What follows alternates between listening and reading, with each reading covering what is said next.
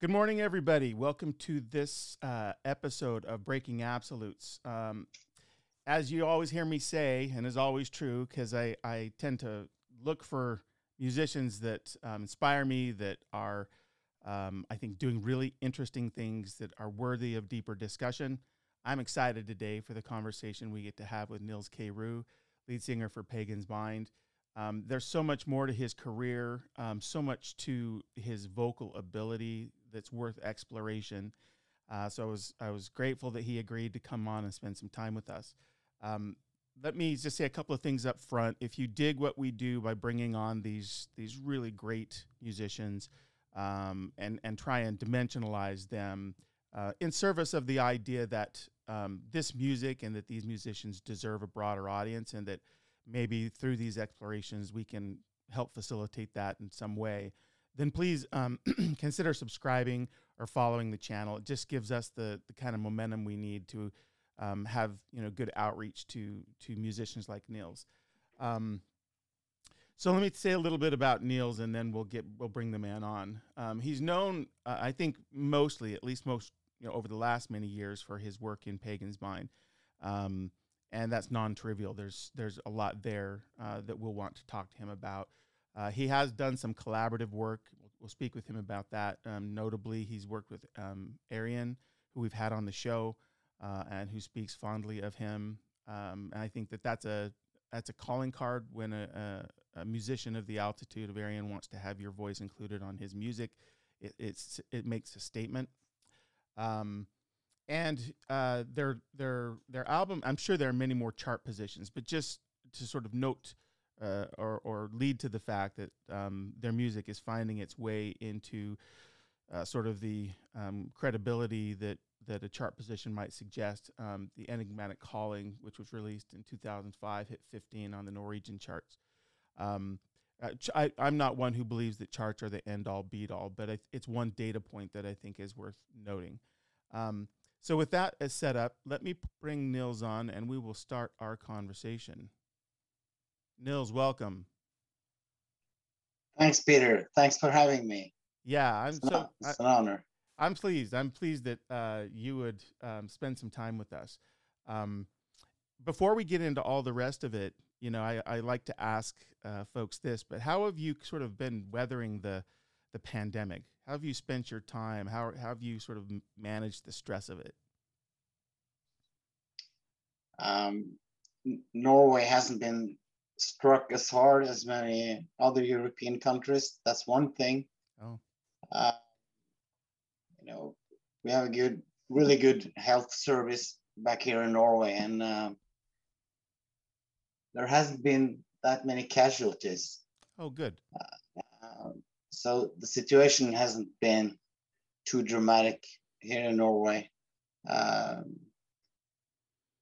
And slowly things are going back to normal.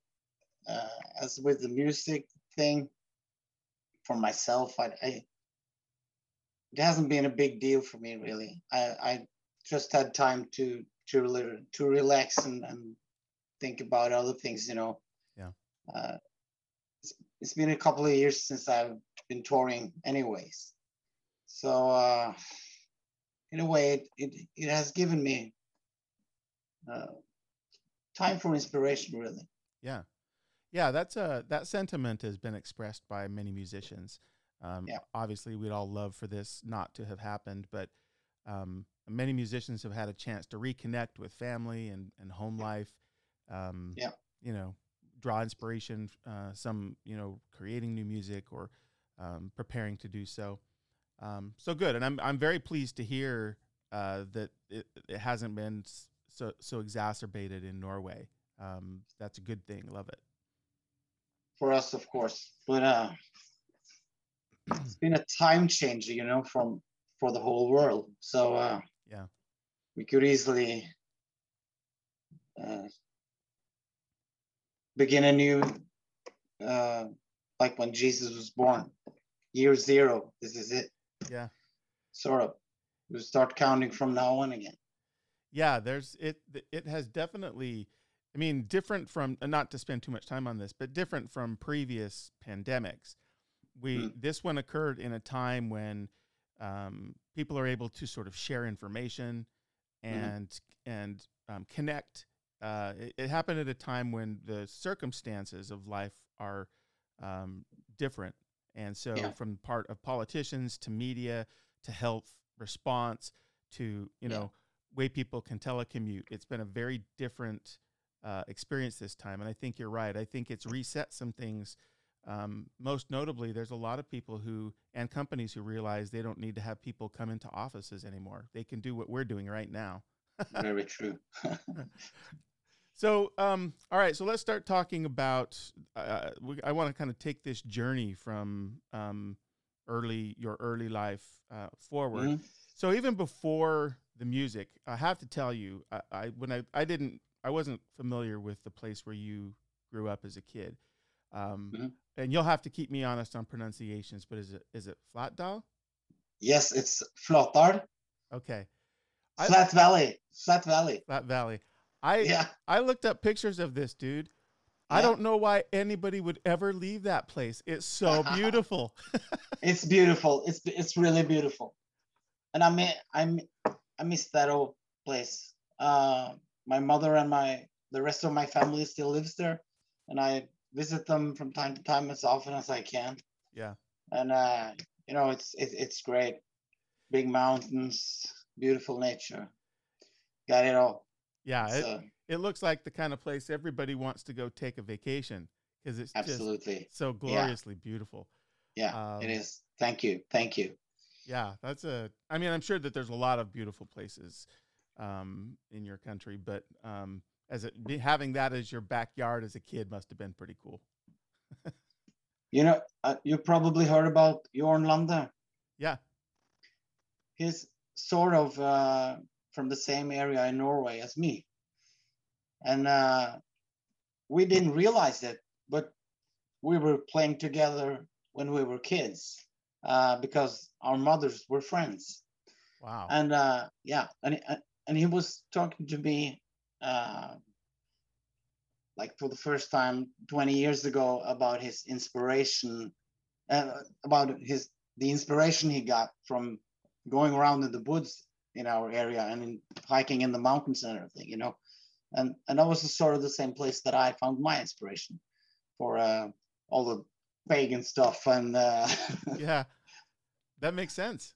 That makes sense that there'd be some inspiration there. Absolutely. It also suggests that if you want to be a great singer, you need to move to Norway. That's true. And you have to drink the water in Flat Valley. Oh my gosh, there's a business idea right there. You should create a water line from Flat Valley. Oh my gosh, yeah. This will make you all singers everywhere, like they're on stage with their water bottle. Something else about you that I'd love to hear just a little bit about is that obviously singing is your life, but you also do graphic design. Yeah. It's always been my main job to be a graphic designer. Okay.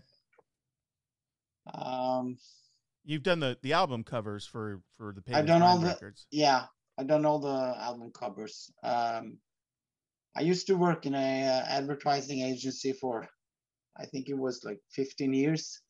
Then Pagan's Mind started touring and playing more and more. So I quit my job and I started my own graphic design company. So I did run that, and together with Pagan's Mind, it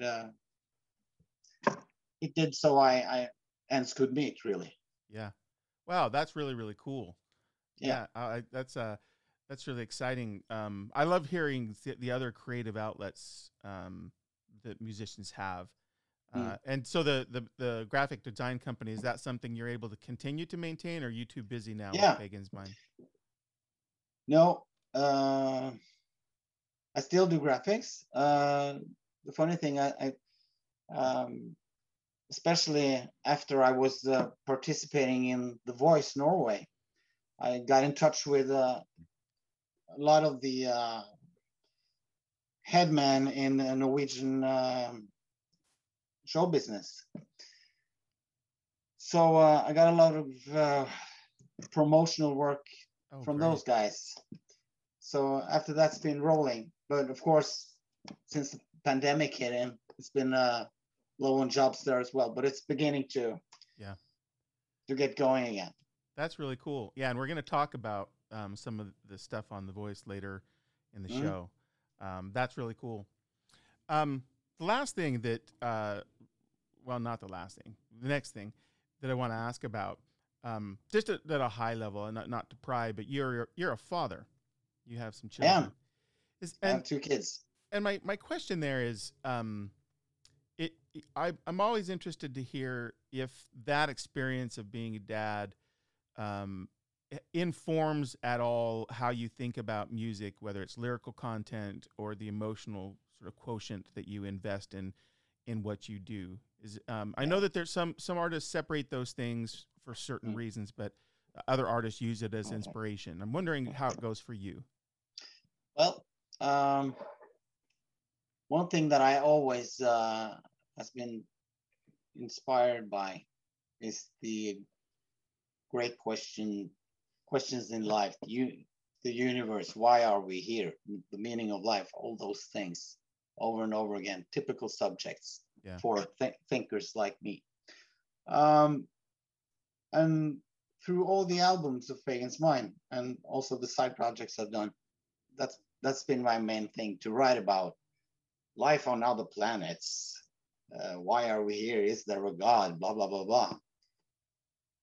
And my last record with Pagan's Mind was Heavenly Ecstasy in 2011, and my son was born that same very year. Yeah. So what happens when you become a father? You kind of stop searching for the big answers of your existence because it all gets fulfilled when you get children. Yeah. That's strange. It's like an empty hole that's just being filled. So, inspiration for writing music, uh, I don't know. Um, I tend that the new music I'm writing for the up and coming Pagans album is slightly different. It's not those topics anymore. Yeah. Oh, that's really intriguing. Um, Well, yeah, I having kids is just it is the meaning of life. It's bringing life on. It's why we are here. yeah. It's Yeah. it's bringing life going into cycles over and over again. And that's the whole thing. Yeah. It's interesting you anticipated perfectly because my very next question, I had made a note that you had this, for some of your life, you'd had this pursuit of some of these grand questions and this phenomena. That's very Um, true. and, but I also wanted to ask about children because I'm a dad too. And I think I've said this even before on the program, but have had the good fortune of being in the delivery room. And when my first child was born, my daughter, Mm-hmm. something very physiological happened Mm-hmm. the minute I saw her. My life was different, like really different. Not just, it wasn't just a high mindedness about being a dad. Like I felt like a different, enlarged person, Mm-hmm. and at the very least that I needed to live towards, being you know, being that kind of person. So I understand what you're saying there. I think I don't know that if that's everybody's experience, but a lot of people I talk to have this sort of this, they grow towards this feeling. And it is, being steward over a life is a big deal. And you start to see that starts to become such a priority and focus, Yeah. other things seem less important. All I can say is amen to that, Peter. Um, I was there in the delivery room Yeah. with both my kids, my son and my daughter too. And what you're describing is exactly the same thing I experienced. Um, People who unfortunately don't have the chance to become parents, they can never understand this really. It's such a gift, and my whole attitude and everything changed in the second I knew I was a father. And okay, let me just take a step. I'm not afraid of things anymore. I'm not afraid of dying. I'm not afraid of economical ruin. Everything is about keeping my children safe. So it's strange. Yeah. It's in our DNA. Yeah, I think that. Yeah, amen to that. I agree 100% with what you just said. Okay, so let's start the musical journey. As I understand it, as a young boy, your first real introduction was with drums. You were a drummer. Is that right? Yeah, in a school band. In a school band. So is that full set drums, or was it like a? No, just a snare. Just a snare, yeah. Just a snare, and we were a marching band, you know. Yeah. Playing. You have that same thing in America. We do. Marching school bands. Yeah, that's right. And then you have a drummers group of, say, 45 drummers, maybe 3 snares, bass drum, and some other rhythm instruments. So I started in the school band when I was about 10 years old, and I left when I was about 20, I guess. And the last 5 years I was in the school band, I was a drum teacher. So I taught other kids to play the drums as well. So rhythm has always been a big thing in my life. Yeah. That's actually really good for a singer. And another thing, a big kudos to my mother, who sort of, because I was a lazy kid, you know, my mother said, yeah, you should go doing some sports. No. Okay, then you should join the school band. No. Oh, yes, you will. So you will go on playing a trombone. Oh, not at all. Okay, so the drums then. Okay. And I'm very thankful for that, because it put a spark into my musical life. And you know, the school band was going abroad. We were having like tours to Italy and England, and I was able to travel with my music for the first time. Yeah. So that was my start. That was your start. But you at some point you picked up the guitar, right? Yeah, I did. Like I think I was 11 or 12. My 2 elderly brothers, they played in a rockabilly band. Oh yeah. Yeah. So there were always instruments laying around at home. So I picked up my my brother's bass guitar and learned the boogie woogie. And after a while, I bought my first guitar, and I'm really self-taught. Yeah. Yeah. And so you, as I understand it, you you wanted to form kind of a band of your own, but there wasn't a huge talent pool around. That's one thing. And the musical tastes of my buddies was like, they were into T-Pow and the 80s pop scene, you know. Yeah. I was the only metalhead in the village. So everyone was saying, Nils is listening to screaming music. They only scream all the time. Little did they know. Yeah. Well, you did something, though. It's a story we hear with musicians who have the dream to sort of go and make it happen as a musician. Is you were like 18, you left that village, that beautiful village, and moved in order to try and. So what was that move? Where did you go, and what did you have a plan? It wasn't too far. I was going to school, graphic design studies. Okay. So it was only a couple of hours from home, but in my family, you follow traditions. I went to the army at first, And then I pursued career and school. Yeah. And I did bring my guitar and my drums and my voice, and the music was always a hobby on the side. My main focus was to get an education and everything. Yeah. So real quick on the military, was that something that you say was a family tradition, or does the country have some sort of back in the day you were obliged to serve? Okay. Yeah.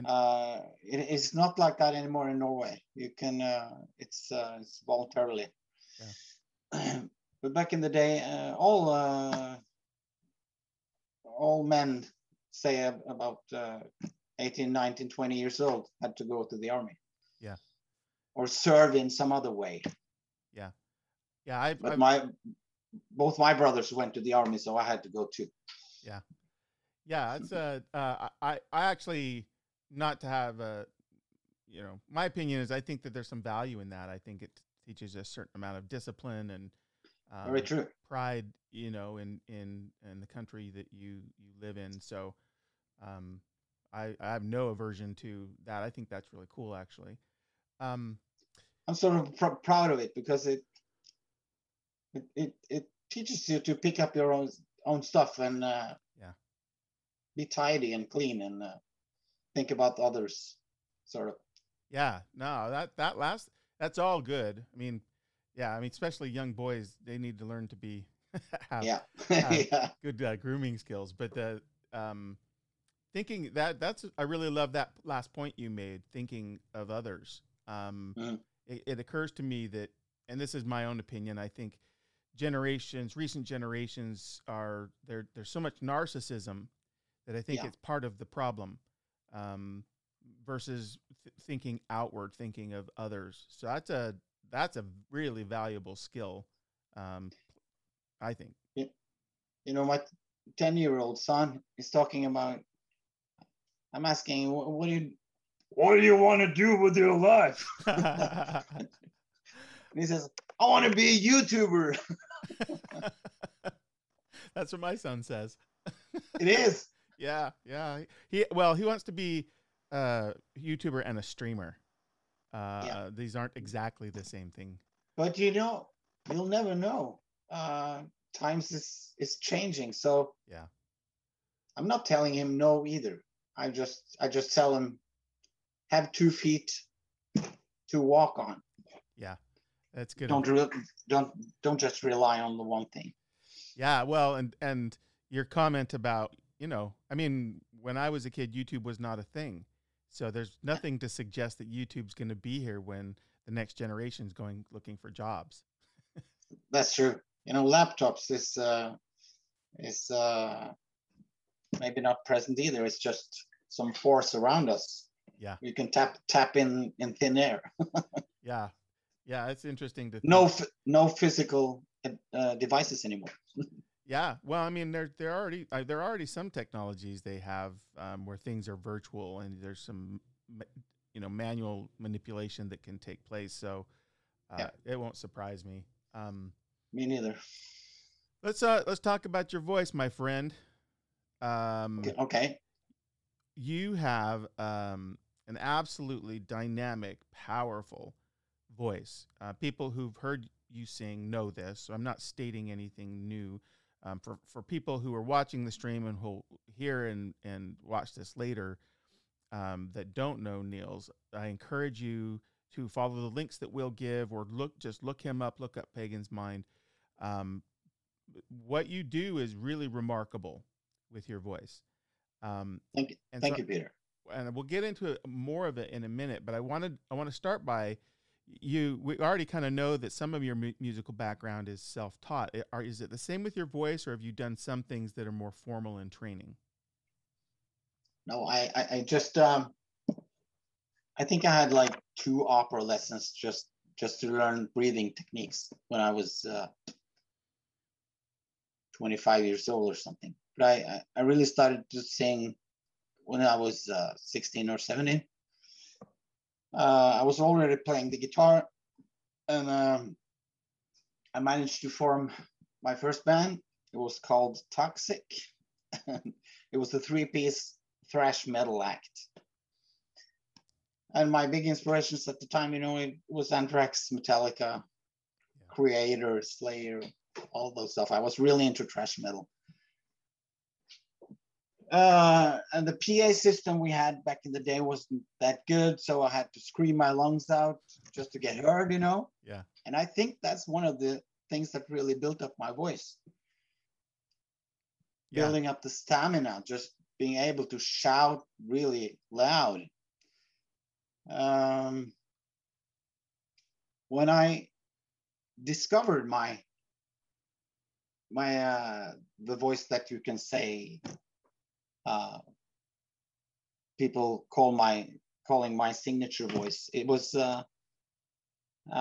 really back when I was in the army, and I have to jump down because there was a attack, and I broke one of my ribs. And when I got back home, I was rehearsing, and it hurt like hell when I was singing from my chest. I had to sing from my stomach. So my broken rib really taught me how to sing correctly, because when I sang correctly, it didn't hurt. So then I found a whole new register in my voice. It was really corny. And I remember I was listening a lot to Halloween back in the time.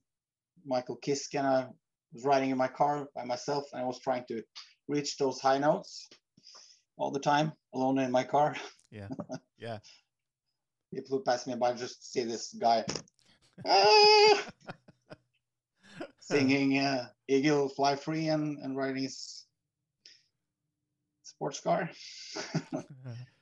Well, so I think developing my voice is really about training the stamina. Yeah. Like a biceps, Yeah. Well, that doesn't surprise me at all. I've done vocal training too, and you do have musculature here, and so it's necessary, just like any sport that you train. So do you have a regimen that you keep in order to sort of maintain this voice that can do this really athletic vocal material? I don't have to take care of it that much when I'm not out touring. When I was touring really hard back in 2010, 2011, it was like after week 2 or 3, I started to lose my voice, and then more and more of the day went into warming up and getting my voice back together, because I was waking up in the morning and it didn't work at all. It was just like nothing there. And I had to build it up piece by piece. First by starting doing falsetto stuff like, yeah, starting very lightly, and then I could add layers back on, and drinking a lot of water and walking the whole day and just getting back into shape. Yeah. So on tour, the whole days is just warming up and preparing for the show. While I'm home, I can go like 3 or 4 weeks really without singing anything, and I can go straight in the studio and do whatever I want, really. So yeah. You give some really good, because we have some musicians that follow the show. You give some good tips there, because I've heard other vocalists who sing athletic material use some of these techniques of singing in falsetto, doing head voice just to start placing the voice and get some vocalization going. Obviously hydrating. Very true. You're the things that you began to do when you're touring is all really, really practical, integral advice for vocalists on the road. I think if they're singing the kind of material you sing, which is, Mhm. there's your voice is really unique tonally. There's it's 100% just you. But for folks who've not heard you sing, there are vocalists who I would say are kind of in the general vicinity, like early Jeff Tate, with the same Yeah. kind of richness of voice and power and range. Um, Mhm. you do something though that some of those guys who are in that class largely didn't do, and that's when you can get up into just a really really high register and then introduce some grit on the voice and just give it that classical rock scream with just a Yeah. ton of power. It's not Yeah. thin; it's really powerful. Um, Thank you. is that something you cultivated over time, or is that just always been a facility you had with your voice? I really don't know what happened. I remember I read an interview with Rob Halford because I was also so intrigued by his screams. My favorite album is Defenders of the Faith, and with some of the screams, I wondered, was it falsetto? What was it? And he was telling me, no, it wasn't a falsetto, but it's a mix of head voice and falsetto and some stomach voice, and it was all mixed together. Yeah. So I was just trying out myself to blend it all together, and one day it just was there. This sound was just coming of its own. It was, when you were learning to ride a bicycle for the first time, you don't know what really happened. You just got the balance, and there you were. Yeah. It was the same thing with me. It just happened overnight, and there was my voice, and I can build on that. But I have no explanation on how it occurred. But the voice cords, there are layers, Right. and when I hit those screams, I feel that there is more chords vibrating than when I use my other voices, sort of Well, like a second layer of stuff coming alive. yeah. You described the physical sensation really well there. And Yeah. I think your description of how you came by that technique is useful.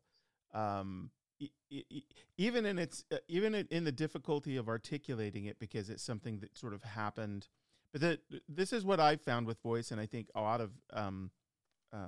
of musicians find is, as you use the instrument, whatever your instrument is, you the discovery process and becoming more conversant with the use of your instrument opens up new things to you, and it's not Yeah. always because you've intentionally been working at it. I think that's possible too, but Yeah. what you describe in terms of finding new registers, finding new timbers, I've heard others say, and after they've really sort of started on the path.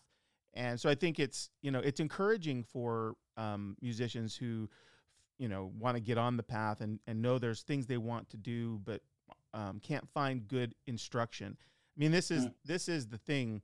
There are a lot of vocal instructors out in the world, and there's some that are really good at certain things, but there's not a good replacement for simply practicing and learning your own voice, right? That's true. And another thing, classical singers or classical teachers will always um, teach you not to wear out your voice, like sing in a manner that doesn't hurt, blah, blah, blah. Be careful with your voice. Uh, my idea about that is like you have to push the limits. You have to get hoarse and sore sometimes for it being able to build up, Yeah. Yeah. to get more strength. Because if you want to sing heavy metal, you can't sound like a kitty cat. You must roar like a lion. Yeah, that's a really insightful thought, Nils. Because the if Don't we listen to them. Listen to me. listen to Nils. Nils is right. No, I think you are right. I mean, I guess there's different paths to success as a vocalist. Of course. But what you said is a very, it stands to reason if you think of the analogy we were using before of athletics, because if you're a weightlifter, you don't go in and lift the lightest weight and lift it once. No. You increase the weight and you push yourself to exhaustion. That's my point. Yeah, and that's what you're doing with the voice. Absolutely, in order to build. So it's a good push it more, push it more, push it more. Yeah. And then you're Jeff Tate. Yeah. Well, Jeff Tate's not even Jeff Tate anymore. I know, but he was. So, I love the guy to death. But like for fans of Queensryche, you need to hear Nils sing. He's his own singer, but if you are enamored of a vocalist that's got that richness, has the fullness in the voice, and also can really get up and get those notes, and not just touch the note, but hold the note. And those are different things. There's a lot of singers who can hit a note, and that's still good. And everything, of course, is not about the highest note, but it is one of the tools in a vocalist tool belt. And touching a note's one thing. Holding that note, sustaining that note, singing into that note.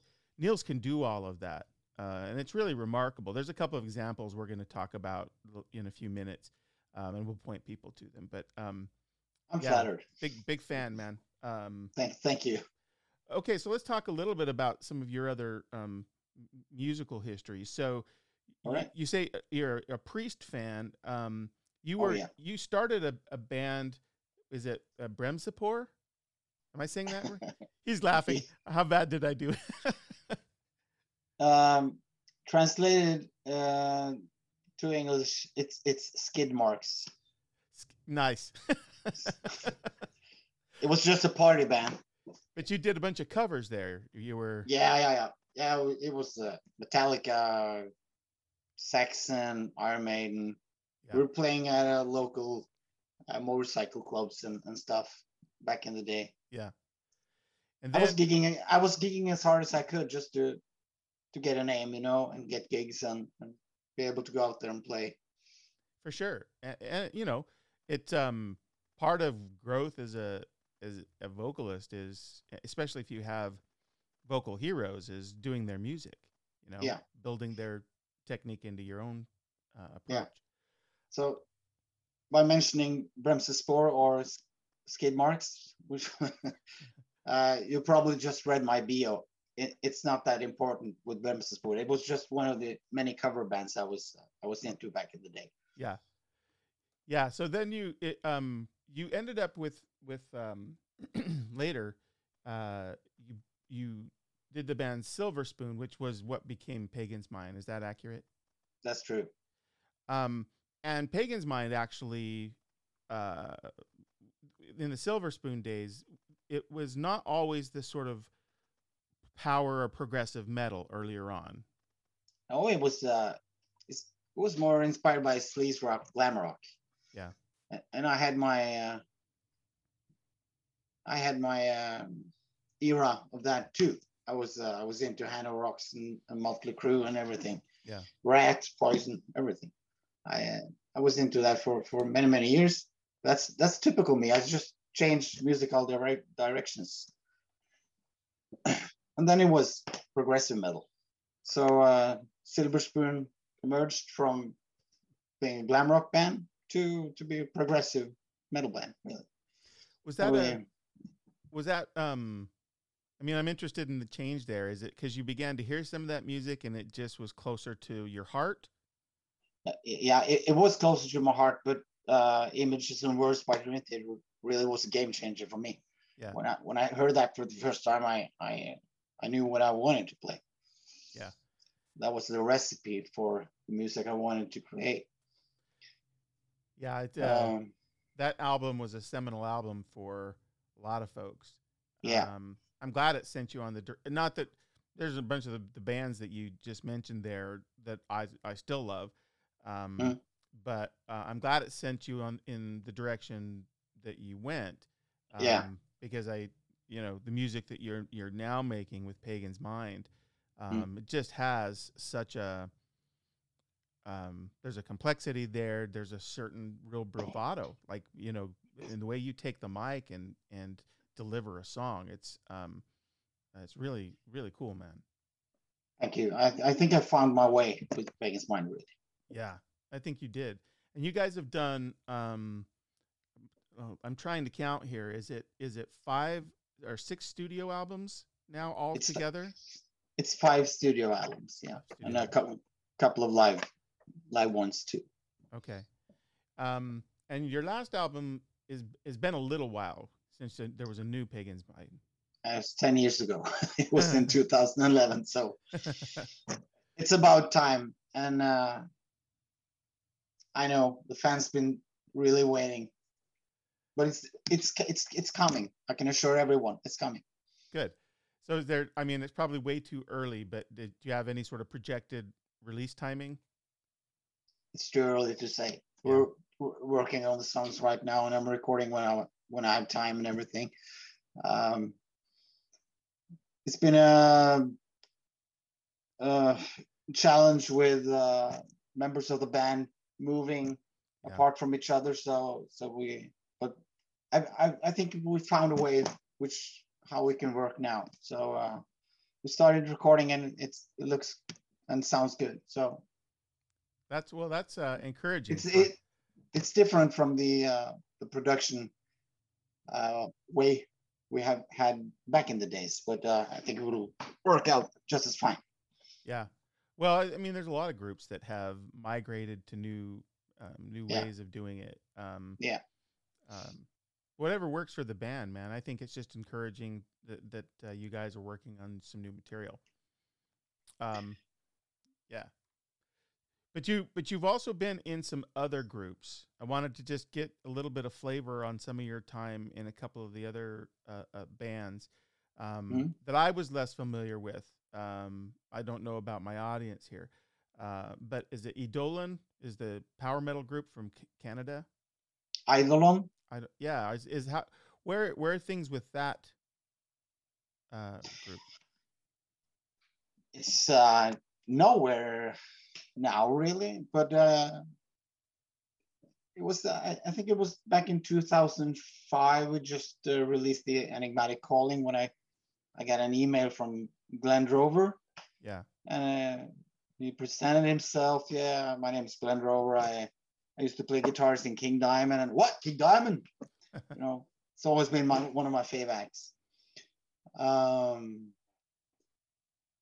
So, and he was talking about if I was interested in doing an album with him and his brother Sean.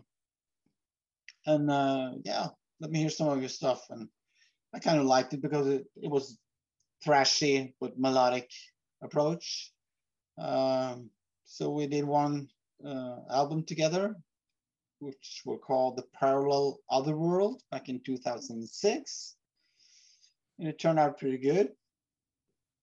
We also did a Merciful Fate cover on that one with the original Merciful Fate guitarists doing the guitars on that one. Oh, that's cool. Because they were old friends of Glenn's. And then all of a sudden, Glenn got a call from Dave Mustaine, and he got the gig in Megadeth. And a couple of days later again, I remember Sean was calling me, hey, you know what? Glenn's got the gig in Megadeth. And 2 days after that, Sean got the gig in Megadeth. And then they were busy. Yeah. With Megadeth. Yeah. Because Megadeth's kind of big. Very. So they were living the dream. They were living the rock star dream, Yeah. Yeah. So that probably kind of effectively put an end to. Absolutely, but no problem for me. Yeah. I met the guys in when we were playing the Sweden Rock Festival back in 2007. So me and my buddy were hanging with Glenn and Sean and Dave Mustaine the whole afternoon and evening and watching all these big bands from the stage. Everyone got backstage passes and everything. So Yeah. Music got me places really. Was a fan of Megadeth when I was a youngster too. So yeah, yeah. But one of the typically considered one of the biggest thrash metal bands. Absolutely. You also did some time with the group, and I'm not sure I'll pronounce this right. Is X World 5? Yeah. Is that accurate? That's accurate. What was your? Tell us about that relationship. Okay. I think it was 2007. I got an email again from Magnus Rosén. He was the ex-bass player of Hammerfall, which were really big at the time. One of the greatest power metal acts in the world, really. But he quit the band a couple of years ago, and he wanted to form a new super band. And he got Anne de la Rock from King Diamond on the team. It was himself, and then there was a drummer, originally from Sweden, but he was living in Los Angeles as a music producer. It was called Big Swede. And then the icing of the cake, second guitarist was Reeves Gabriels from David Bowie's band. And this mix, from all these different musical styles, I knew, at least I thought this will be big. And Magnus already, he was a celebrity back in Sweden. He was always on television, and he had a great name. And we starting to write material for our first album. And Magnus, he was booking us for these big shows, opening at the Scandinavian for 50,000 people, and then another indoor arena the weekend after for 25,000 people. So it was a big start. And we released our first album, and it got really bad reviews, and the whole balloon just inflated, sort of. So just disappeared overnight. Yeah. But I don't think the world was not really ready for X World 5's music. It sounded like a mix between Marilyn Manson and Sex Pistols and God knows what. It was but there's some good songs on there as well. Yeah. Well, I mean, there's other. But back to Pagan's Mind. I just did my projects and I moved on with Pagan's Mind. So all of the projects, but you still do. Didn't you just recently do something called Vlad the Impaler? Or has that been a long time now? Yeah. This is a couple of years ago. Was it just a guest appearance? It's no. I was a member of the band. The guitarist from this Norwegian glam rock act, Wigwam. I don't know if you heard about them, but they won the Eurovision contest back in Norway, and I think it was 2013 or something. So they were big stars in Norway. And Trond Hotler, the guitarist, he has been in charge for a lot of rock hits back here in Norway. So he wanted to collaborate with me, and I said yes. And we did the Dracula show with Jon Lande, did the first album with him, and then I was on the second. But it changed name to Hotler, which is Trond Hotler's last name.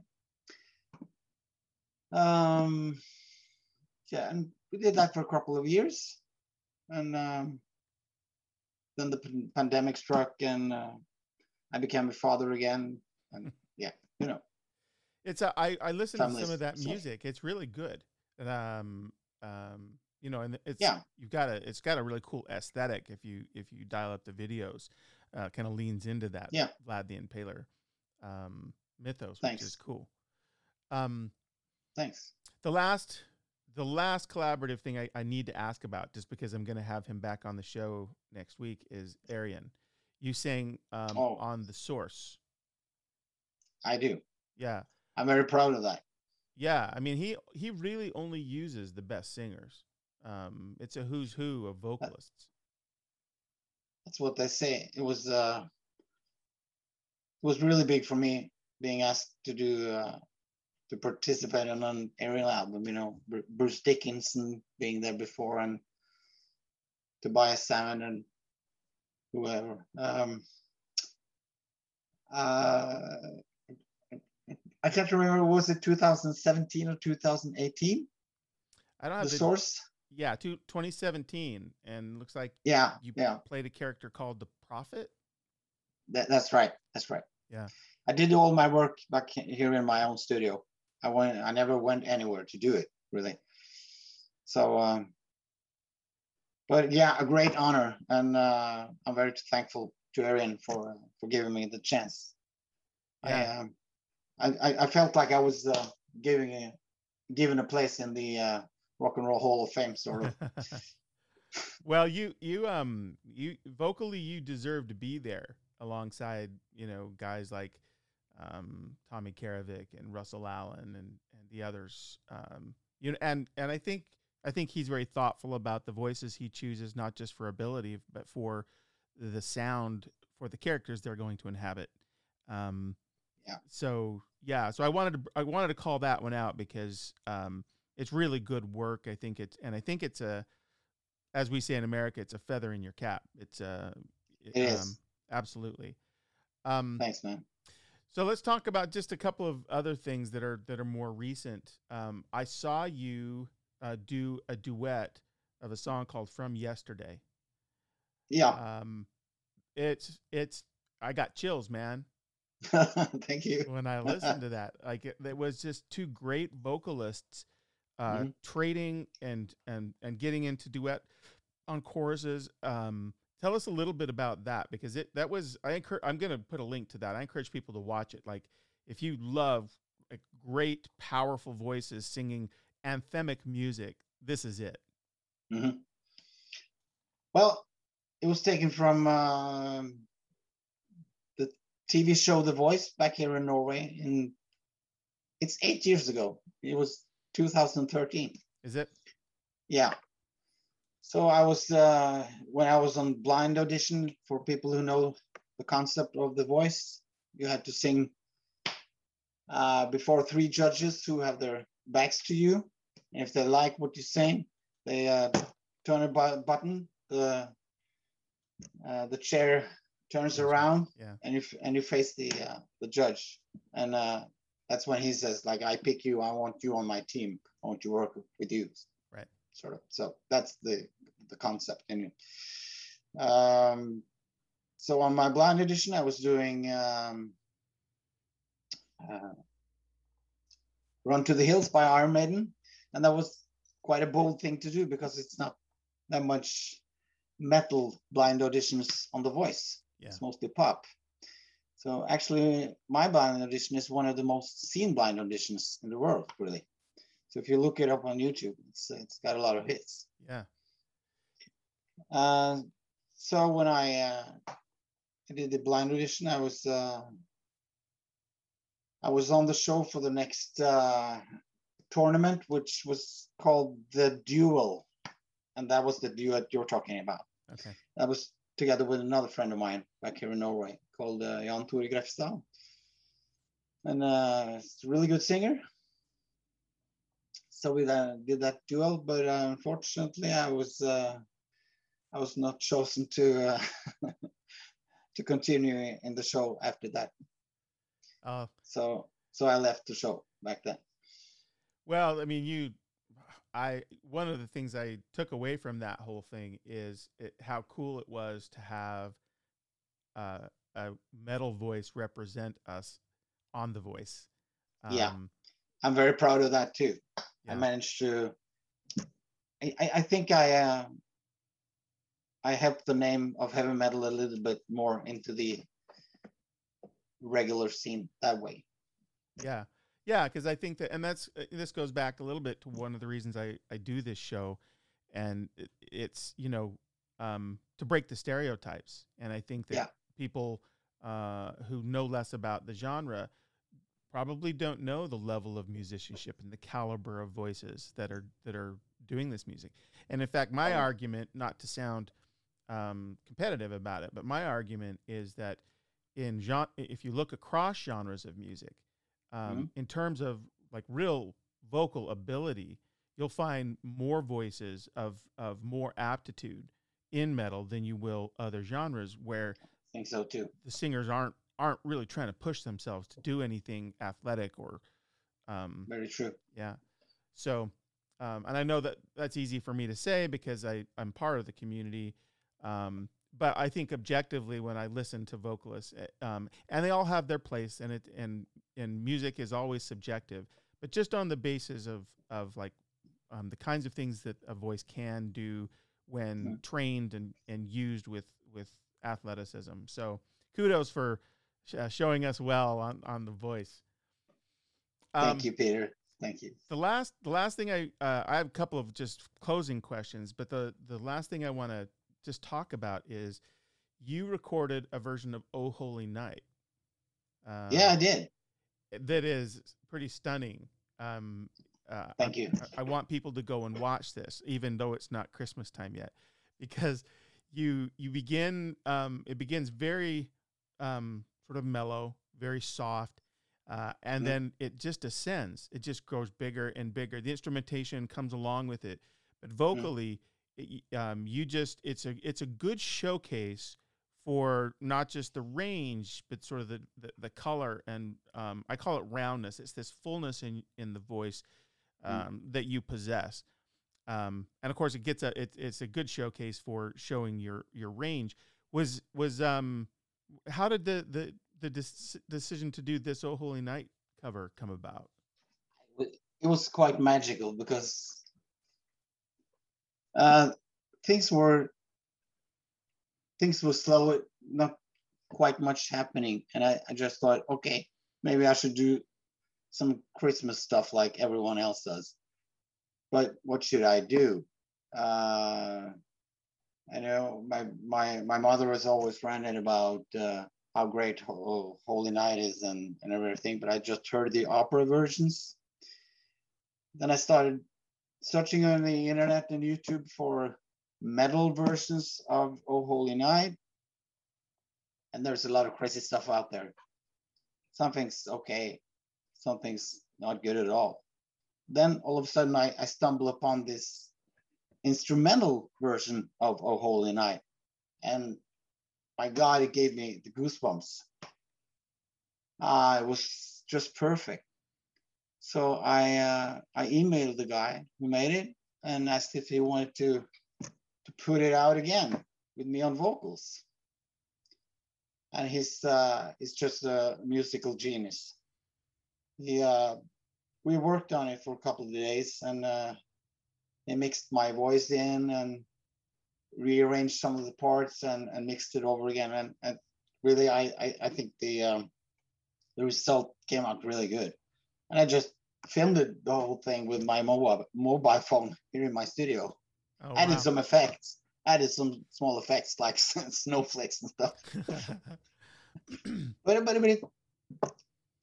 and I still think it's one of the best things I've done, really, vocally. So It's but it talked to me. It was fucking holy, man. It just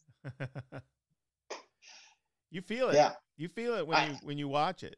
Yeah. Thanks, man. I felt it too. It was godlike. It was this gift I have been given. Yeah. I could show it to the world, and yeah, it's like I say, showcase. It's I think it represents a lot of the sort of emotional territory we described earlier. It absolutely it showcases the versatility in your voice and it's straight. Yeah, and before we close, I just have to thank Danny Di Mercurio, who did this instrumental version of A Holy Night. Yeah. He lives in the United States, and he's a hobby musician. He has a total different profession. I think he's an engineer or something. Okay. He's married. He's not out there touring and everything, but such a great talent. I really want to work with him again. Yeah, you should. Yeah, Yeah, if that song's any indication, you guys could do some really cool stuff together. maybe a Christmas album.